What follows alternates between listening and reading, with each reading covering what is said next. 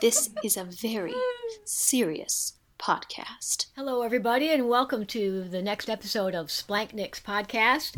I'm Claire T. Walker. I am an independent author, and I am joined by my co-host, Hannah Kubiak. Hello, I'm Hannah Kubiak. I am a independent author. I'm a theater professional, and I am Claire's daughter. Today, Hannah and I had a little excursion. We went to the movies, and we saw the movie adaptation of Frank Herbert's 1965 novel Dune.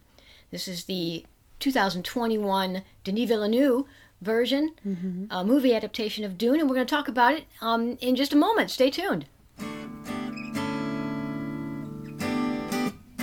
Welcome to Splanknick's, the Society for the Preservation of Literature, the Arts, Numinosity, Culture, Humour, Nerdiness, Inspiration, Creativity, and Storytelling. Okay, Hannah, that was epic. I really enjoyed that movie. Good. I'm glad you did. Yeah. Now, you have seen it twice. That was my first time that I've seen it. Yes. This movie was a long time coming. Frank Herbert's novel in 1965, people have been sort of waiting for a movie, and they've made a couple of attempts at adapting this to the screen. Both of those adaptations were considered pretty epic failures. But this one, I think, worked quite well. It's gotten pretty good reviews, I think, overall, and most people seem to have enjoyed it, I think, with good reason. It's very, very well done. The movie, the book, rather, I should say, Dune, was considered unfilmable. That was the phrase used to describe it. Much in the same way as Lord of the Rings was considered unfilmable, and many other movies that were unfilmable until we got this nice technology. That was my first impression of it. What was your... You've seen it twice now. I thought it was great. I thought there were a lot of things in it that I was kind of wondering how they were going to do it, and it turned out fine, I thought. The Gom Jabbar was so eerie. I think mostly what sold the fact that the Gom Jabbar is such a big deal and it's so dangerous was the actress who played Jessica did a really good job with that. Just like, Well, because the Reverend Mother is not really reacting to stuff. Paul doesn't know what's going on for most of it, but Jessica knows, and she's terrified, and it's really spooky and eerie because it's the middle of the night. There's no one around, and then they just leave him in this room with this creepy old woman. That is just such an awesome beginning to the book. It's the first chapter in the book. But that scene actually didn't take place until like half an hour in to the movie. They did a little bit more setup. They sort of introduced characters first and built up to that, built relationships a little bit. Whereas in the book, we kind of get thrown into the Gom Jabbar at the beginning. I agree. That was a creepy scene, and I really enjoyed the performance of the actress who played Jessica because, like you said, she was freaking out because she knew that this could be the end, basically. That he could die, He could die right here.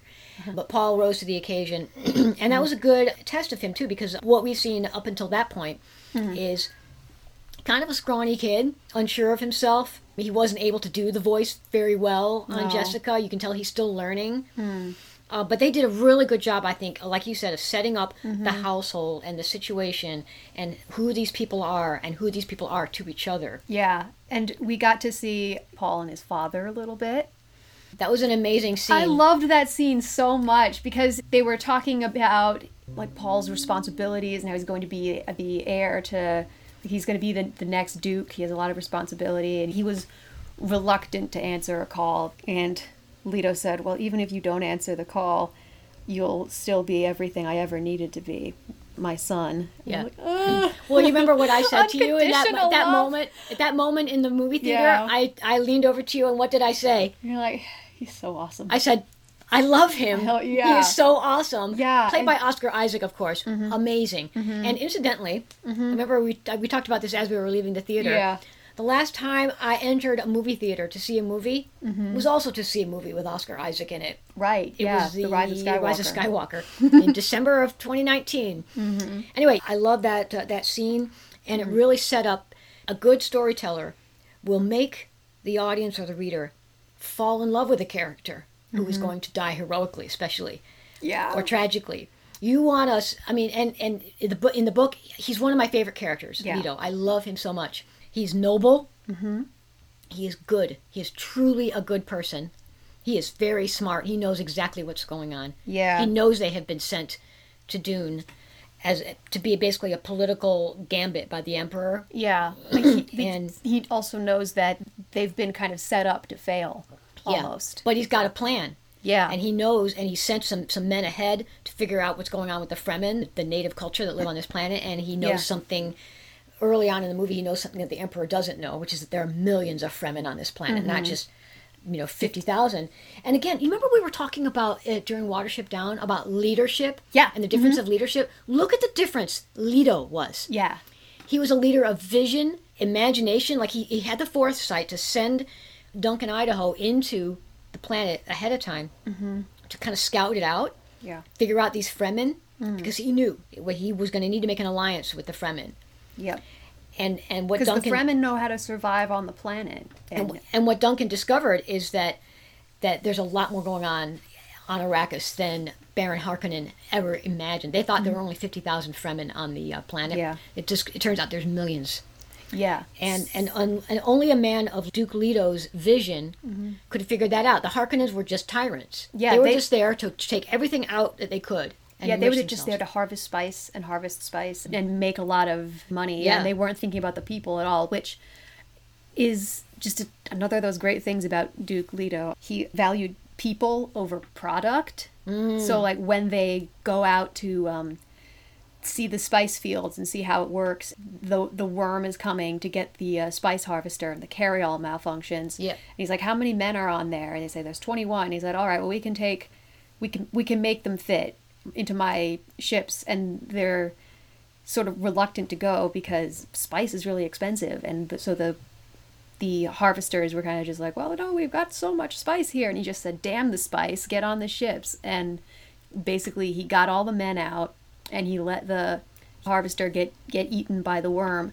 which not only the spice but also the equipment. Yeah. But he got the people out, and that was what was important to him. And I think that also was sort of how he saw the value in the Fremen. Yeah. So he would see the value in people and respected them. Yeah, he had Asked, and asked for their opinions also. you know. That conversation with Stilgar, the Fremen leader who showed up, he said, I will show respect to any man who, shows me the same honor and respect. It was the same to And, me, yeah. and he deferred to Duncan Idaho, who knew what the spitting on the table meant. I mean, they were gonna take him out for showing Yeah. disrespect to the Duke, but Duncan's like, hold, and Duke Leto's like, okay, what's this all about? And Yeah. Duncan explained what that ceremonial spitting on the table means. Yeah. Yeah. Sharing the body's water. Yep. The water is the most precious thing on that planet, other than the spice. Yep. And then the other thing that I liked about Leto is he was a good father. I mean, by that scene with his son, he was a good father. Yeah. And he was a good husband. Yeah. And he had a lot of courage. He had immense courage. Uh-huh. He knew he was there, set up to fail. But he's like, okay, we're going to try and figure out a way to work this. But then when it wasn't working, and he came to, spoiler alert, he came to a rather rapid and bad end. But he did what he needed to do to try to make the best of it. He got the poison tooth from Yeah. Dr. Yeah. Yue. Yeah, he's only in like a quarter of the book.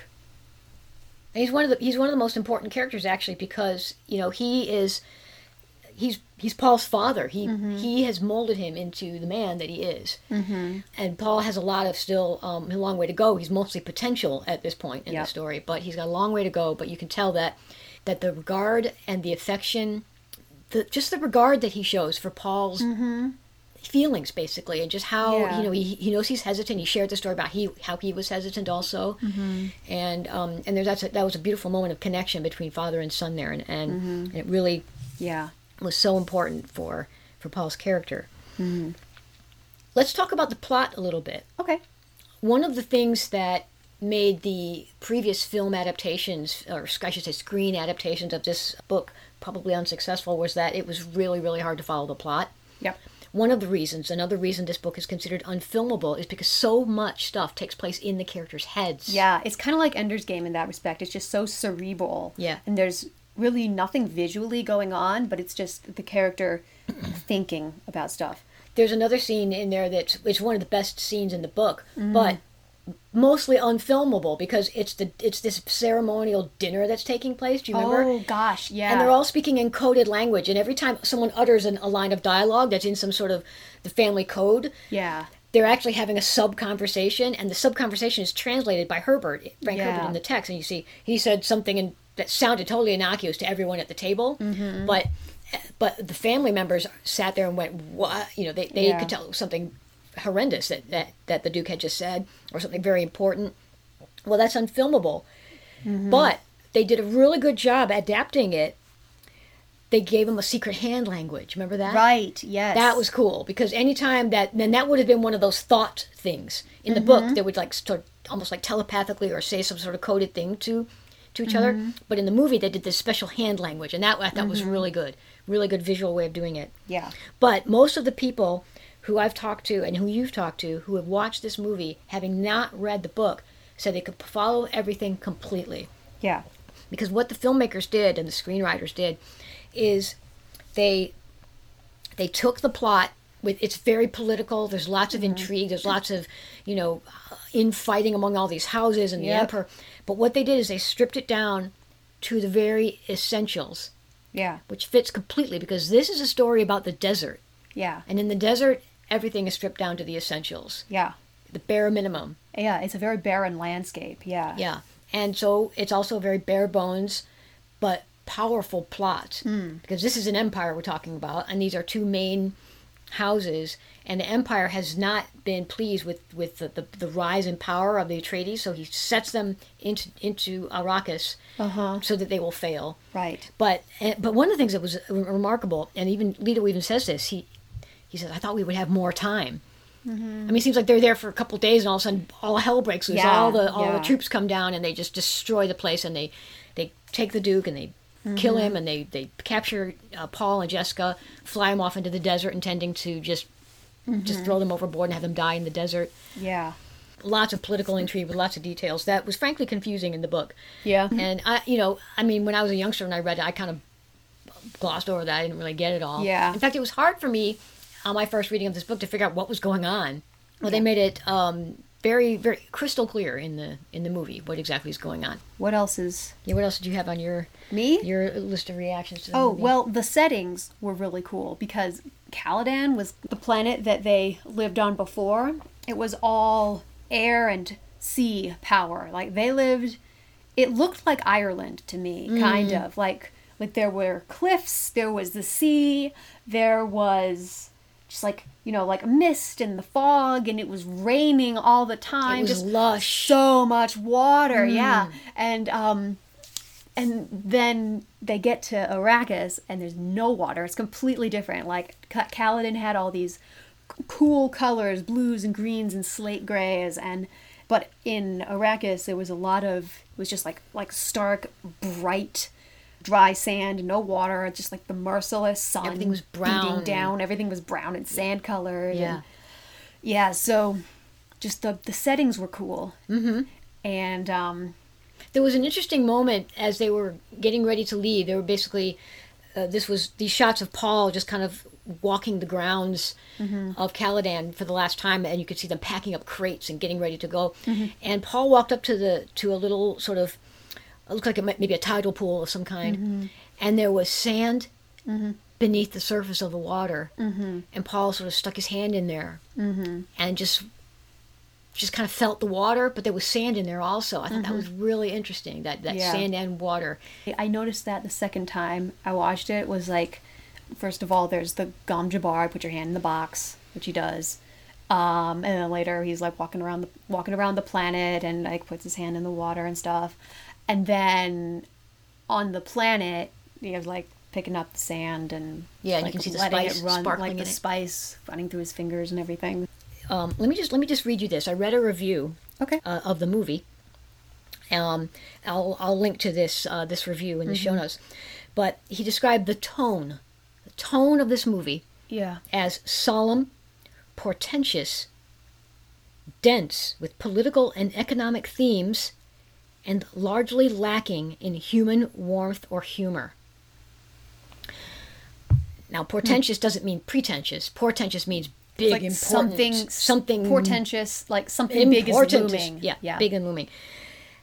Largely lacking in human warmth or humor. I would say something big and looming was there, definitely. Oh yeah. So solemn, like portentous. that looming sandworm in that one. Everything was looming. Those Yeah. ships, everything was huge. Yeah. Just the scale of everything was Yeah. just immense. So yeah, definitely. And the Baron floating in the sky was immense. Yeah, it was immense. And The ships flo- were immense.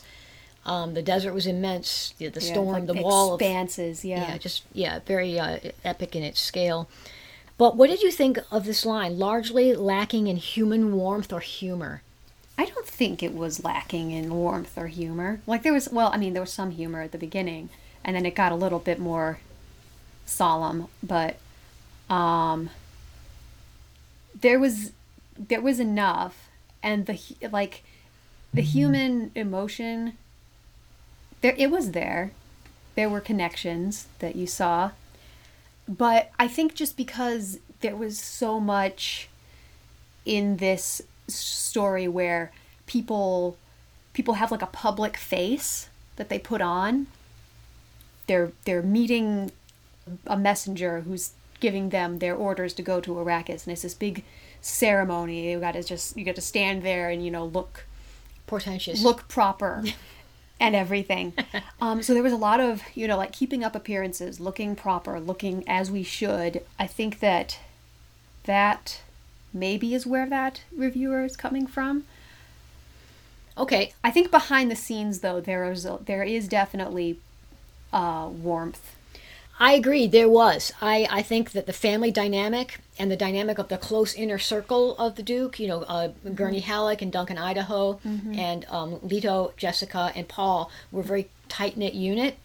And there was warmth there, and there was humor there. Yeah. And there was, as we talked about, Jessica displayed a lot of emotion when she was basically in fear for Paul's life during his encounter with the Bene Gesserit Reverend Mother. So I think at the beginning of the story, there was a lot of that warmth and humor, and the book was similar. And my impression on my latest reading, especially of the book, is the more I read it, the more distance I felt from the hero, especially from Paul. And also in this book, or in the movie, something similar was happening. And I want to point to, in particular, the scene that is it's very near the end of the movie, where he has his fight to the death with that Fremen named Jamis.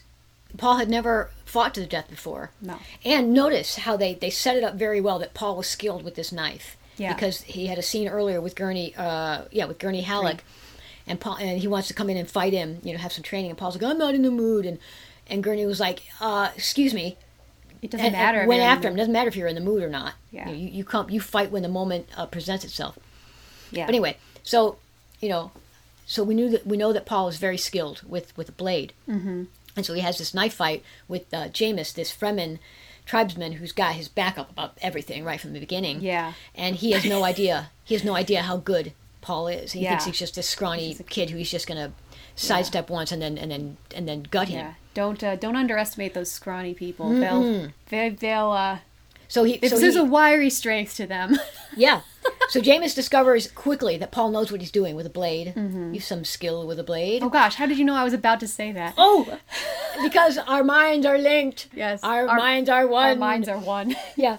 Anyway, yeah, so he realizes that this kid knows how to fight. I might actually be in real trouble here. And don't you know it? Jamis, he loses this fight, and he gets one knife strike to probably the kidney. It looks like where Paul struck him. And he bleeds out. In the book, Paul weeps at this point. And the Fremen are astonished because they have trained their people. You do not do that. Oh, because it's a waste of It wastes the moisture. water. You do not cry. Yeah. And they are astonished that he does this display of emotion. First of all, that he is weeping for a person who would have just as soon killed him. And that kind of builds some nice rapport, I think, with the reader also. When you see this boy who has got this very skill, he's got a tender heart still. But by this point in the movie, Paul has, like, I think, put his walls up. Yeah. He's done weeping. After he realized what was going on, like, lashed out at Jessica when they were in the tent or whatever, after that, it was just, yeah, like The walls are stone up. face. Just like, well, yep, got to do this stuff now. I don't have time for feelings. And yeah, when, after he killed Jameis and he's just walking away, it was just like a sense of, like, numbness almost to it. Yeah. And that is at the point when Paul, as he comes into his sense of who he is, this sort of messianic aspect of his character and of his destiny, he starts to be less likable to me in the book, and that emotional flatness really starts to make itself known to me as a reader of the book. That's what I noticed on my most recent read through of the book, which was last year, and I got that sense at the end of this movie also. But this is one of the reasons why Dune could have been so much better if Paul had been able to stay closer to his tender boy's heart, as he grew into his adult self and started to walk into his destiny. Right. If he had managed to catch, still retain that sort of core of tenderness that he had, he might have been a more likable character in the end. Because by the end of the book, he's not as likable as he was at the beginning. Like he hears that the Siege has been attacked and that his young son had been killed, and he's just like, yeah, okay, yeah, yeah. He was very emotionally flat about that. Obviously, we haven't gotten to that part because that was just part one of the book. The movie covered only halfway through the book ish. Yeah. So it'd be interesting to see if they decide to reconnect Paul to this sort of tender center, and the actor who plays Paul will have no problem pulling that off. He's got the chops. I mean, he's got an immense range of emotion. This actor, all the actors are really good, really well cast. Yeah. He did pretty well. Yeah, I really dig the Fremen. The Fremen are so, like, the world building of Dune is much admired. Yeah. Culture building and the world building. I have one more thing. What have you got? I have one more thing. It's about the Gom Jabbar again. Sorry. Okay. Yeah. Ask me about the Gom Jabbar. Yeah. We should have a button that says that too. What's in the box? Pain. What's in the box? Okay. What is your prediction for this fight? Pain. Oh my gosh. Rocky 3, baby. Right? Was that Rocky 3? Yeah, Rocky 3. Yeah. But I am more than happy to beat up on him some more. Mr. T. I love him. So, Gom Jabbar, the old woman, the Reverend Mother, explains, "You've heard of animals chewing off a leg to escape a trap? There's an animal kind of trick. A human would remain in the trap, endure the pain, feigning death that he might kill the trapper and remove a threat to his kind." So she says that's what a human would do. Surpass your instincts, go past your fear, let your fear run through you and over you, and then only you will remain. The fear is the mind killer. That little killer. litany that they do to overcome their fear and panic. Yeah. Yeah, fear is the mind killer. And I love, by the way, that connection between Paul and Jessica, because Jessica was outside the room while this is going on, kind of freaking out, but she started to recite the mind killer sort of litany, and you can tell that Paul was doing the same thing, because he was like just writhing in immense pain from whatever this box was doing, but then it suddenly occurred to him he's going to do the pain thing, and then you saw him just gain strength from it, and by the end he's looking the Reverend Mother in the eye saying, just bring it on more. Yeah, so fear is the little death that brings total obliteration. There is a sort of parallel between the trap, put your hand in the box, and then the whole planet of Arrakis and Leto being sent there. It's a trap. It's a trap. And he knows it's a trap, but he goes anyway. Yeah. And he knows that he knows that he's going to die, but he waits. He has the poison in his tooth that Dr. Yue gave him. So a human would remain in the trap, endure the pain, feigning death that he might kill the trapper and remove a threat to his kind. So he's there and he waits until the Baron is there, and then the Baron thinks he's an animal in a trap, but he's a human. That's right. Very So- good. What did Leto say in the movie? It was hard to hear some of the whispered dialogue. Yeah, Do you remember what he said? I don't know. I was trying to figure it out too because I didn't hear him last time either. Oh, okay. Um, We should try to find out what he I'll said because try to it find was it his out. last words, and maybe they would help us make. If the Yeah. movie maker saw this connection also, that Yeah. Leto's basically lying in wait Yeah. for this Baron to come close enough to bite the tooth and kill him. yeah, He didn't know that he had this magic suspensor system that would shoot him up to the ceiling, though, and Yeah. save him, unfortunately. So darn bothers it. me that he Yeah. survived. But yeah, remove a threat to his kind. So yeah, just Very good. he basically knew I'm not going to make it out of here alive, but I'll pave the way for Paul at least. Yeah. That just struck me when I was reading the book actually, because there's something Paul is in his father's like council chambers or whatever, watching him, and Leto's pacing the room, and Paul thinks like an animal in a cage. Oh, yeah. So I think that Arrakis was Leto's Gom Jabbar. Mm-hmm. We sift people to see if they are human, like sand through a screen. Yeah. You know. Yeah, and Leto was definitely sifted, and I think he passed the test. He's an amazing person. Well, if it's not obvious, we're big fans of Duke Leto Atreides here. Yeah, we're I think we spent maybe half the Duke Leto Atreides fan club here. Now, let me ask you a question, Hannah. Yeah. Is Dune science fiction? No. I agree. I don't think it's science fiction either. I It's think it's epic fantasy. fantasy. It has some of the accoutrements and some of the appearance and some of the accessories of science fiction. It's got spaceships and it's got little, flying things, and it's got blaster guns. Yeah. But I don't think this is science fiction. Yeah. And so, when people put it on the list of the greatest science fiction novels of all time, I think they're mistaken. I think I've Yeah. actually done that myself. Mm-hmm. It's certainly an epic fantasy, and it belongs in that category. And it's certainly one of the best, I would say, fantasy story novels Yeah. of all time. Well, so the movie's a success. Yeah. The book has been a success since 1965. Very, very good. And the movie, this is a very good adaptation. Highly recommended, both the book and the movie. Yes. They both have their strengths. Each an excellent telling of the story for its medium. Thumbs up from both the Splankniks reviewers here. Yep. For So- whatever that whatever weight that carries with people at home. That's right.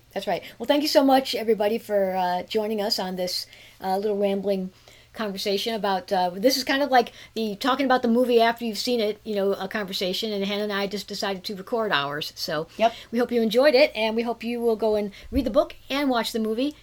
Meantime, everybody, take care. Yep.